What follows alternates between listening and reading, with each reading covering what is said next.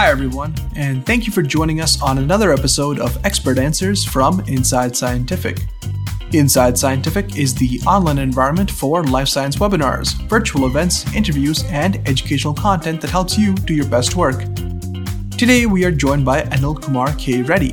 Anil Kumar is an assistant professor of medicine, cardiovascular sciences at Baylor College of Medicine. He is here to speak about non-invasive blood flow velocity measurements to quantify changes in hemodynamics and characterize cardiac disease without the need for complex surgery or imaging. Let's jump in.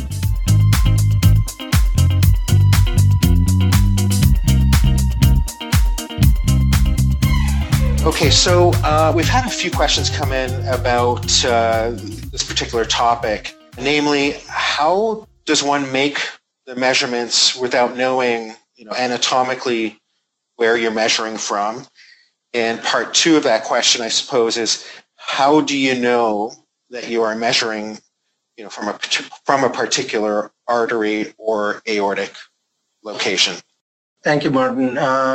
That's an important question because a lot of people do have that question, and it's hard to imagine without having an image how to find where. One of the things is, as I mentioned in my presentation, is having knowledge of the anatomy. And a lot of times when someone is trying to learn this, they come to me and want to learn this procedure. I tell them that you need to know your anatomy and then know where to place the probe and also practice. So usually when people come learn with me, they're usually within 1 hour, they're starting to get pretty good signals. Of course, people might say there's a beginner's luck, but that's not true. Most of the time they get it right away. And then with practice, over the next 2 weeks, once they go back to their labs and practice it, you should be able to get a very good hold on that. The second thing is, how do you know what vessel you are measuring is the shape of the waveforms. That's the key. You need to know the shape of the waveforms and the timing. And so that will be also a learned thing over a couple of weeks' time. And for some of the measurements, it's like, for example, pulse wave velocities. If you're just mainly focused on pulse wave velocities, the peak of the velocities are not very important. The timing is important. So again, there are compromises where you can go back and forth. But without imaging, you need to know where to place the probe, and that's usually offered during the training time. Okay. I hope that answers the question. Perfect. I think it would. And you mentioned that every pulse wave velocity profile has sort of a distinct profile. Is that true also in a normal versus diseased state? Does it maintain a distinct profile? Yeah, most of for example, if you're looking at aortic outflow, for example, what you would see is the peaks diminish, go higher or lower, or the timing, the ejection time increase depending on. Then you may, in some cases where there is the valve dysfunction, you may see some regurgitation, and that'll show up in the waveform as well. And so you can distinguish, but the basic shape of the waveform doesn't severely alter.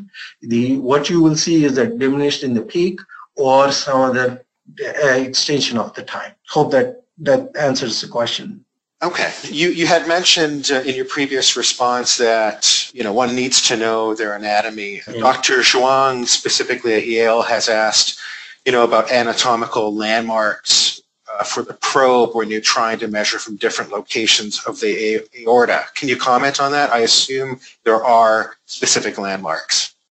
Yeah, for making cardiac measurements, you would go from just below the xiphoid, and what that does is it gives you the distance about a centimeter to where the aortic outlet is, aortic valves, and then the mitral. If you go from that's for the cardiac.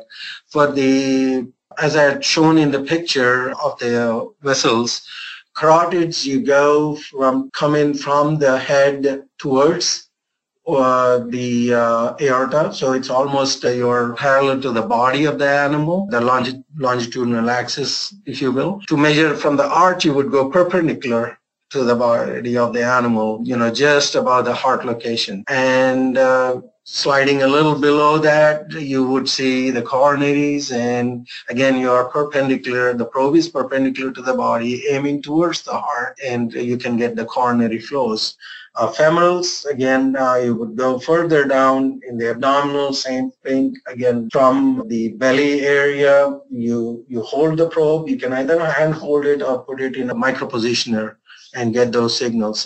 Typically, I would say most signals I would handhold, because you would get signals faster and you have better control over getting those signals because of fine adjustments that you can make with your hand, which are not easy to make with the micropositioner.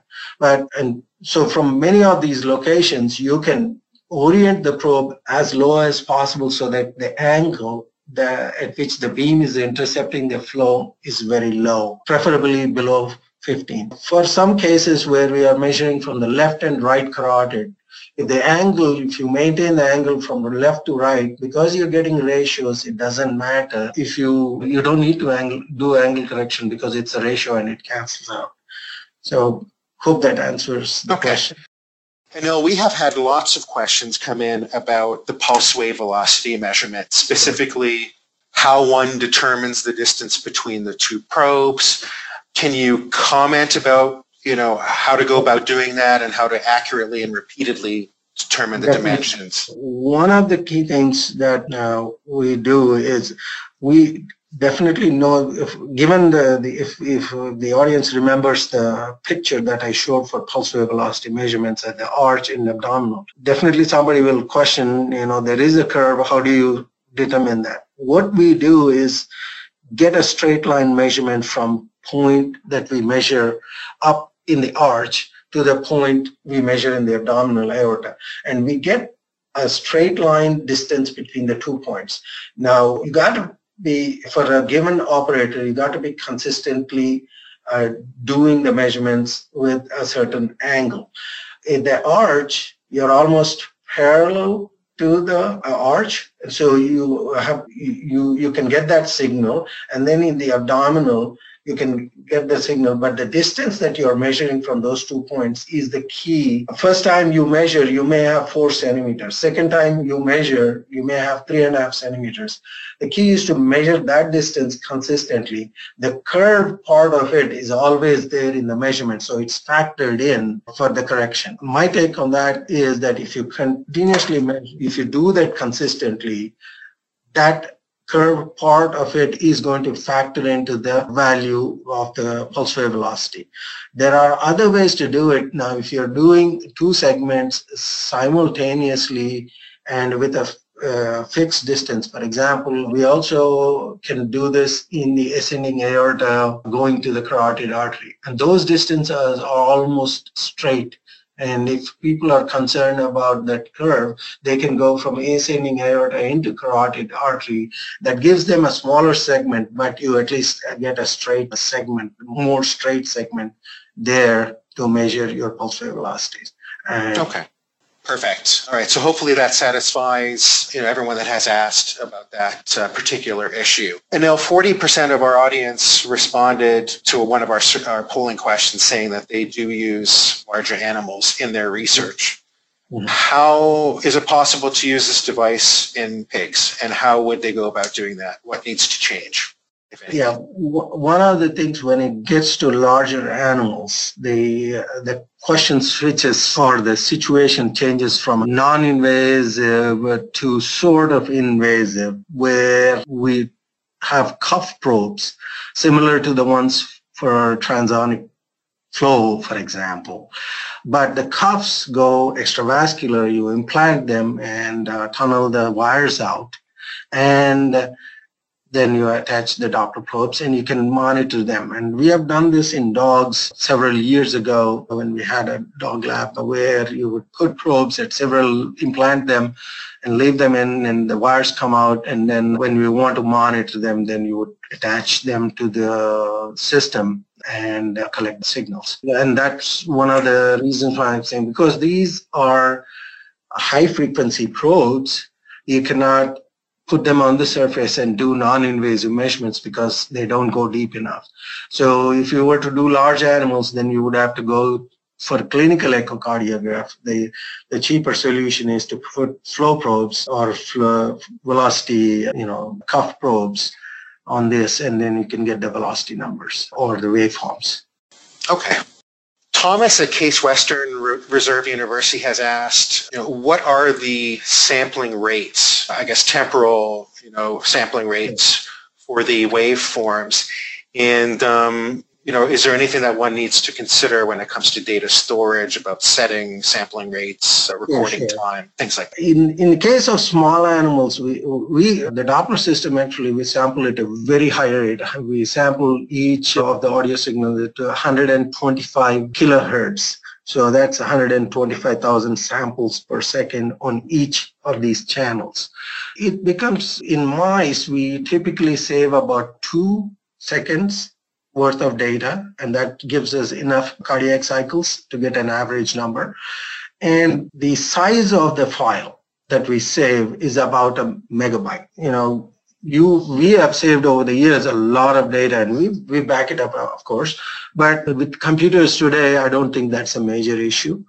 Unless you want to continuously sample a larger, get like a monitor over a period of time. Typically what we do is when we give a particular intervention, we do it at intervals. So give an intervention, we collect a sample before, we collect a sample 10 seconds or 30 seconds, 1 minute later, and so on. And you save that sample, and you get intermittent, the transition points as the drug affects or drug starts to affect or wash out as it washes out. Yes. Okay. Perfect. Let's ask one more question. This seems like a fairly challenging application, but I guess maybe it sort of gets down to the nitty-gritty details of the capabilities of a system like this. Dr. Zhuang asks if you can measure right coronary artery, left coronary artery, and left circumflex flow in the same mouse. Right now, we can measure from left main because that's where we are very sure, because the vessel comes straight at the probe as we are placing. We haven't measured from circumflex or the right coronary artery. Now, one of the things that we are currently pursuing is looking at right coronary flow and to make that measurement. That's in the works, but right at present we can only measure from left main.